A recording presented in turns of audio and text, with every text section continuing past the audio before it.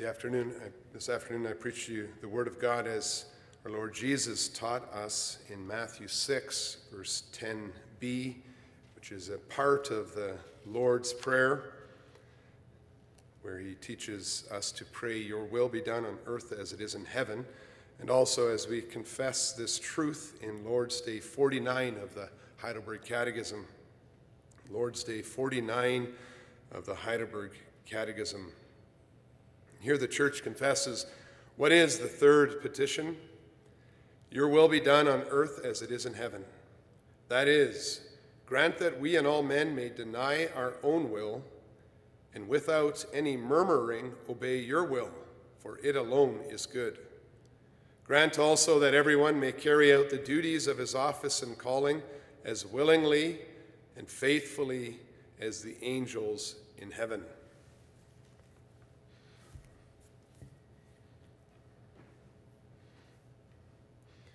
Beloved Church of our Lord and Savior Jesus Christ, the parable of the two sons hits home for many of us. The clear message that actions speak louder than words is well known to us. Although both sons show disrespect to their father in different ways, the parable shows the great value of having the courage to repent, to change our mind when we disobey God's will. With this parable, Jesus calls all men to obey God's will and to repent when we don't, so that in Christ's blood we may enjoy peace with God once more. Jesus told this parable after his triumphal entry because the Jews were refusing to submit to Jesus Christ, even though he was healing the blind and the lame right before their very eyes. Although they did not believe that John had the divine authority to seal people's repentance with the sign of baptism, they were so concerned what people thought of them, they refused to state what they believed openly. They paid lip service to the crowds, but they were not concerned about doing the will of their Father in heaven.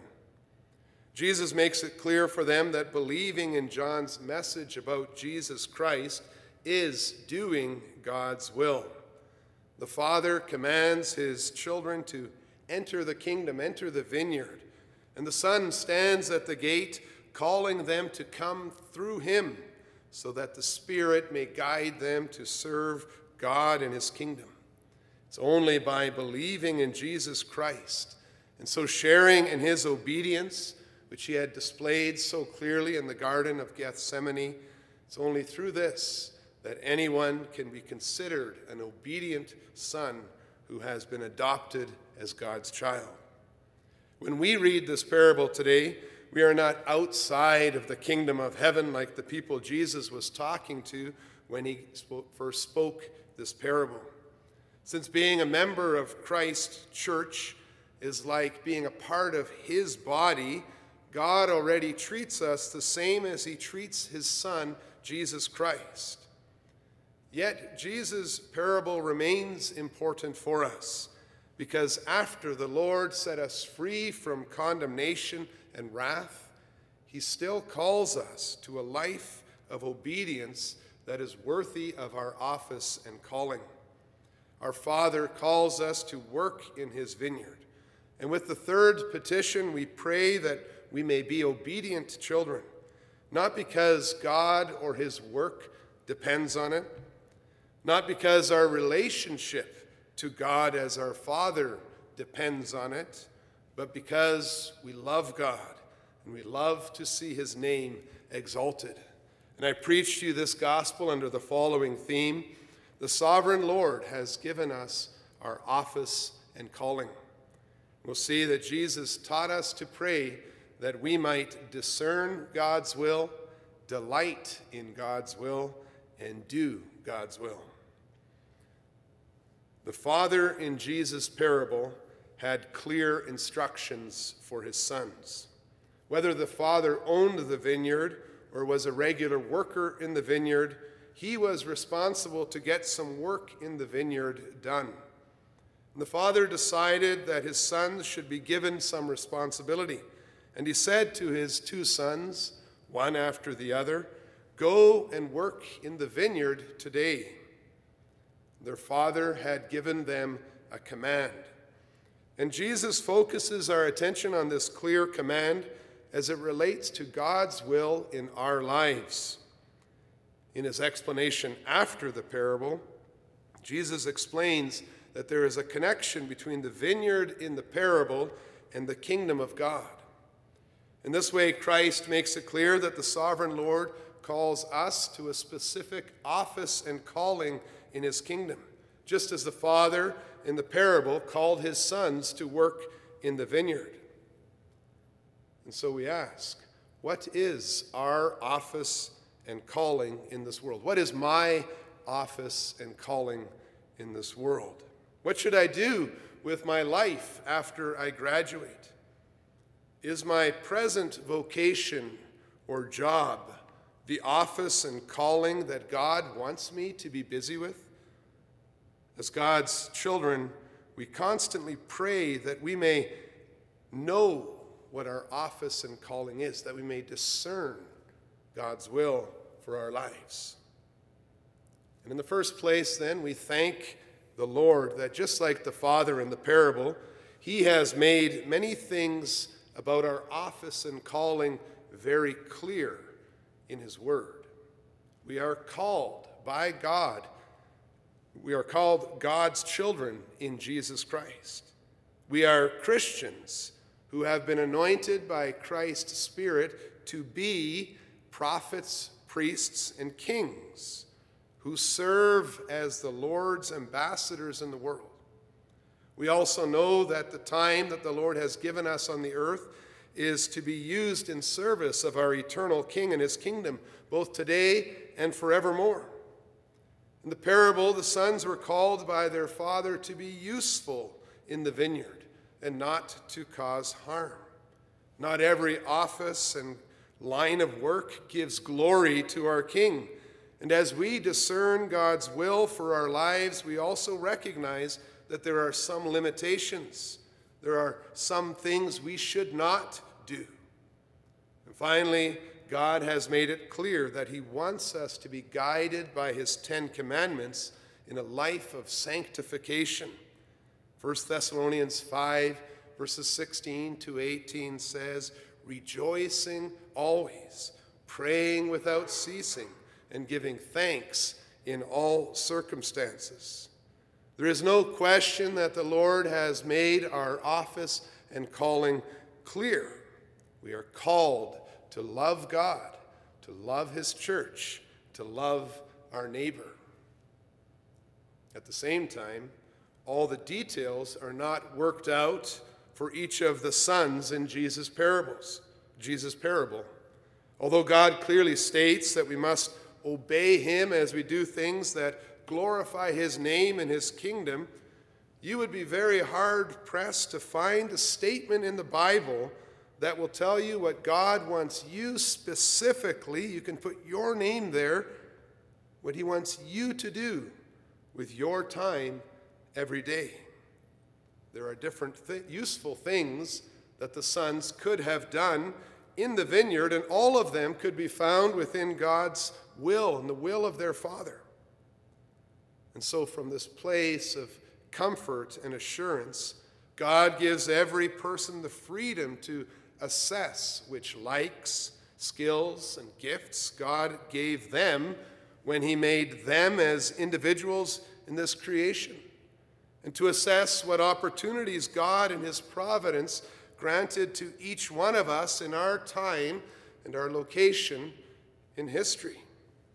As Jesus teaches in another parable, rather than resent the freedom that God gives to us, and so burying our talents in our fear of an imaginary, harsh, and critical God, we are called to be faithful with the little we have, or if the abundance that we have, and to use our talents for the glory of God. As citizens of God's eternal kingdom, we are not bound by the expectations of the crowd. And whether we focus on one calling our whole life or move around and try many different things, there are many excellent ways to serve in God's kingdom and remain in his will. The third petition that Jesus taught to us includes the request to our Father for his guidance in discerning his will for our lives. And so we are praying that first of all, we may submit to Jesus Christ as our Savior. This is what Jesus was teaching the Jewish leaders. This is what we pray for all men. With faith in Jesus Christ, we also ask that we may obey God's commandments, that we may know and understand his commandments. These commandments reveal God's will concerning how we must live in our redeemed life. They show us what it means to be a prophet, priest, and king, a Christian, in whatever chosen vocation we may be in. And finally, we ask God to help us to recognize our talents and the gifts that he has given to us as individuals so that we may be helpful servants in God's kingdom. We pray that we may fulfill our chosen vocation and profession with wisdom, with that eternal perspective, and with love in whatever office or position God has given to us. And once we have discerned God's will for our own particular lives, we pray, secondly, that we may be willing to fulfill our office and calling. Jesus taught us to pray that we might delight in God's will. In the parable that Jesus told, both sons showed by their first reactions that they did not delight in their office and calling at first. The first son was honest and refused. The second was a dishonest people-pleaser who promised action and did nothing.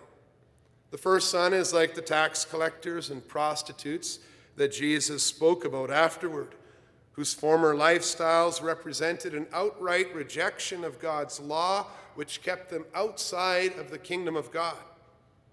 The second son, who said the words that a father might like to hear, was like the chief priests and the elders of the people, who were more focused on the approval of others than on obedience to the Father in heaven.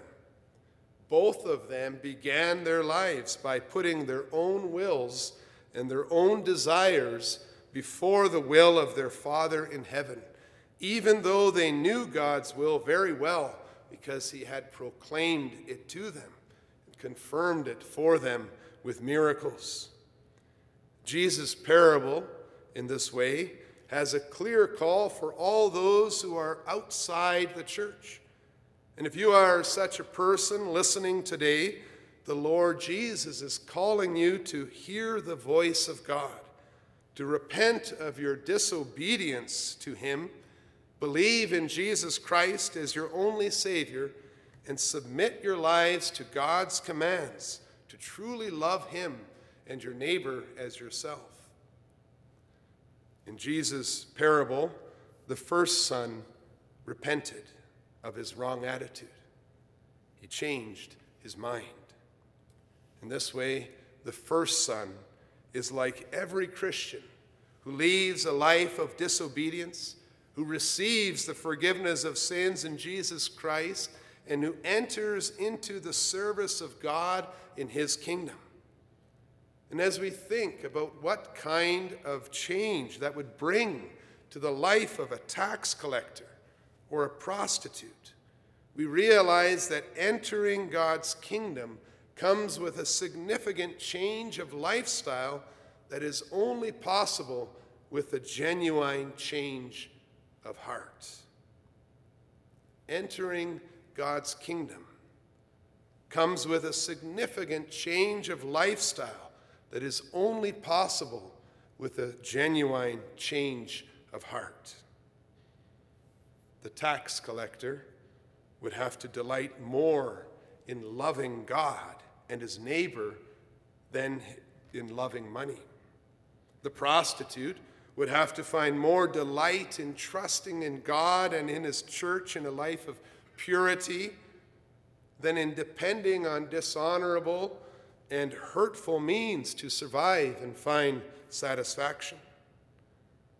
Obedience that is complete and pleases God begins first of all in our hearts and in our attitudes, in a decision about what we will find delight in. Obedience that pleases God is delighting in the office and calling that he has given to us. As our Lord Jesus himself said, that it was his food, his delight, his nourishment, his food to do the will of him who sent him. And in the third petition, Jesus teaches us to pray for a good attitude about our office and calling, and to desire that God's will be done on earth as it is in heaven. God created us to delight in our own office and calling, so that we can work in harmony with everyone around us with the same willingness as the angels in heaven.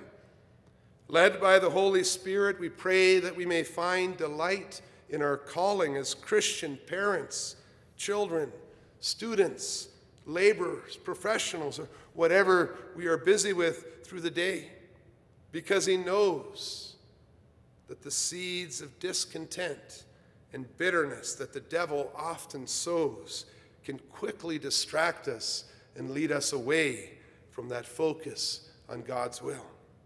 And you know what I mean, don't you?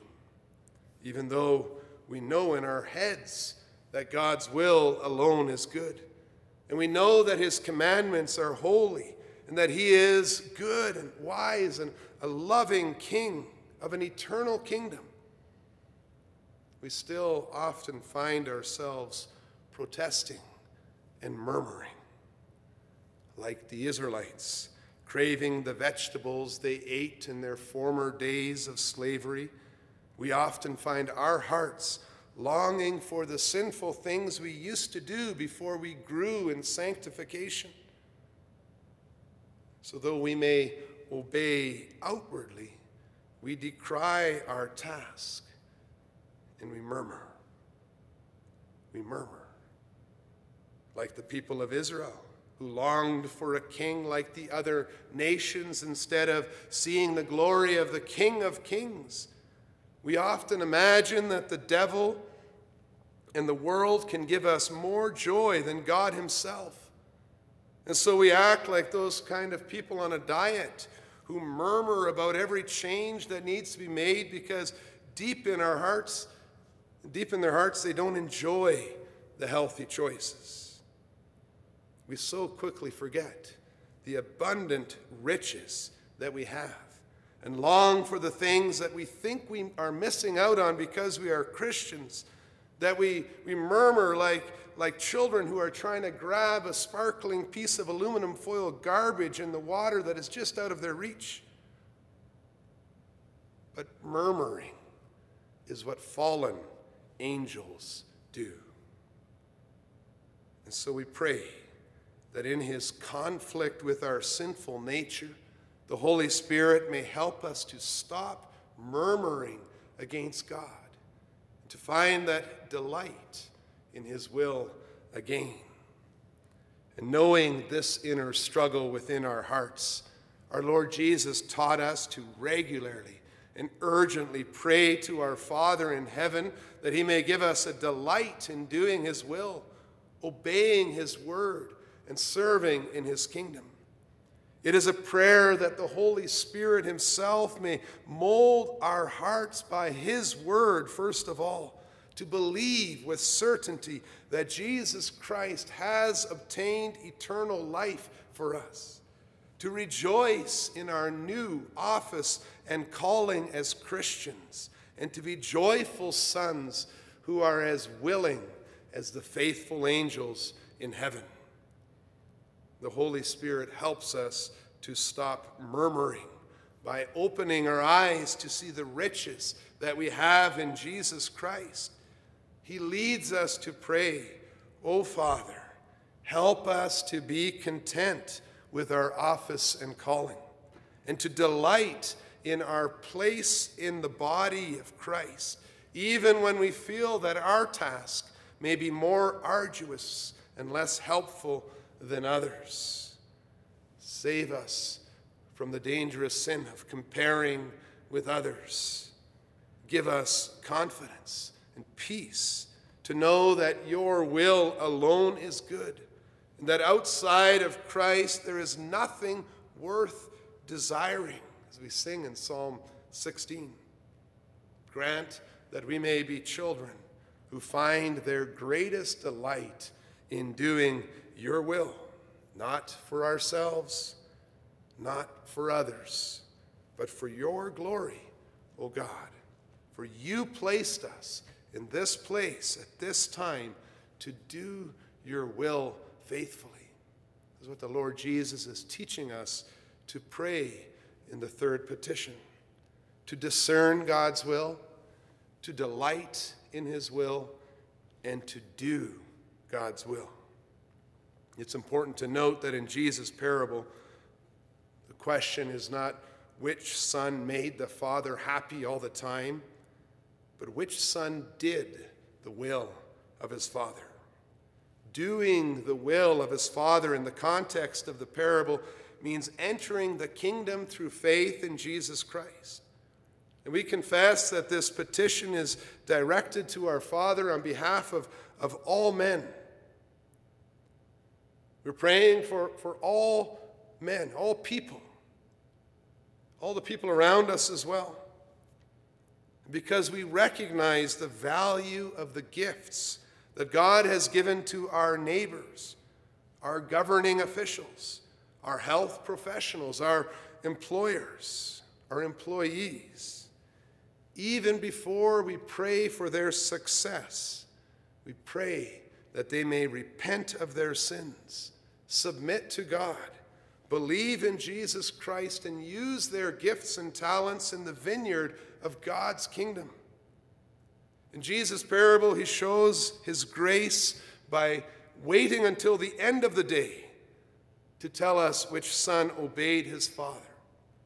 And so even though the unbelievers we pray for might not be obeying God's will right now, we believe that God is patient and can bring them to repentance. The gospel of Jesus' parable is that God can call those who once were living as tax collectors and prostitutes, he can call them obedient children, not for what they were before, but because they repented upon hearing the preaching. The prayer that God's will be done is a prayer for ongoing repentance in the hearts of all people. And the striking thing in this parable is that Jesus sets the repentance of the public sinners as an example for the religious leaders of his day. The repentance of the first son in the parable makes the disobedience of the second son even worse. Not only did the Jewish religious leaders disobey God's call to believe in Jesus Christ, but even when they saw that the tax collectors and the prostitutes believed him, they did not change their minds and believe him. We read that in verse 32. They did.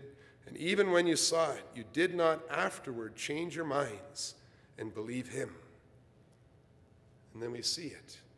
Repenting from our sins is the first part of obedience that brings us through Christ our mediator, who forgives our sins in his blood, into new life as workers in the vineyard.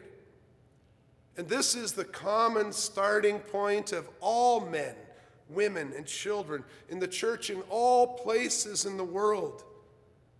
Whether formerly we were living like slaves to the devil in the underbelly of society, or fighting against God in a polished outward gleam of so-called civilized society, or coasting through an outward form of piety on a pew in the church since childhood, wherever we came from, all Christians are now united together in their repentance from sins that we pray for in the third petition. We are also united in our prayer that we might be faithful now as those who have repented and been forgiven in Jesus Christ. We pray that we may be faithful now, as faithful as the angels in heaven. For us, in a very practical way, being as faithful in the angels as the angels in heaven means waking up every morning with the understanding that our task for that day is given to us by God in Christ and for his glory first of all. This drives us to pursue excellence. No matter what our day looks like, we're planning thoughtfully for excellence, to find joy in fulfilling our office and calling to the best of our abilities. We face many challenges each day as we seek to fulfill our office and calling. And we face these challenges of sickness or sorrow or attacks or our own weaknesses as a community. And we encourage one another as children of our Father in heaven to remember that our Lord Jesus learned obedience through what he suffered. Perseverance in the faith in the midst of hardships is a part of doing God's will. And so when we pray the third petition, we pray that rather than be governed by what we want and repenting of the desire of always being driven by what we want things to look like in the end, we pray that we may simply obey God's commandments in our office and calling, persevering every day of our lives. We pray because we want to trust in God more and more. And as we look ahead now to another week of new things, new ways of schooling, more days of isolation and social distancing, perhaps feel some anxiety and trepidation, we simply pray, "O Father, may your will be done in heaven, on earth as it is in heaven. And may we be faithful in doing what you have called us to do in spite of all the changes. May the Holy Spirit help us to do God's will no matter what, and to obey the beautiful words of Hebrews 12, verses 12 to 14. We'll read those words together. Hebrews 12, verses 12 to 14. Therefore, lift your drooping hands and strengthen your weak knees and make straight paths for your feet, so that what is lame may not be put out of joint, but rather be healed. Strive for peace with everyone and for the holiness without which no one will see the Lord." May God help us to obey his will with worthy attitudes and actions, repenting when we fail, so that we may remain in Jesus Christ, who is our holiness, our righteousness, and our obedience. Amen.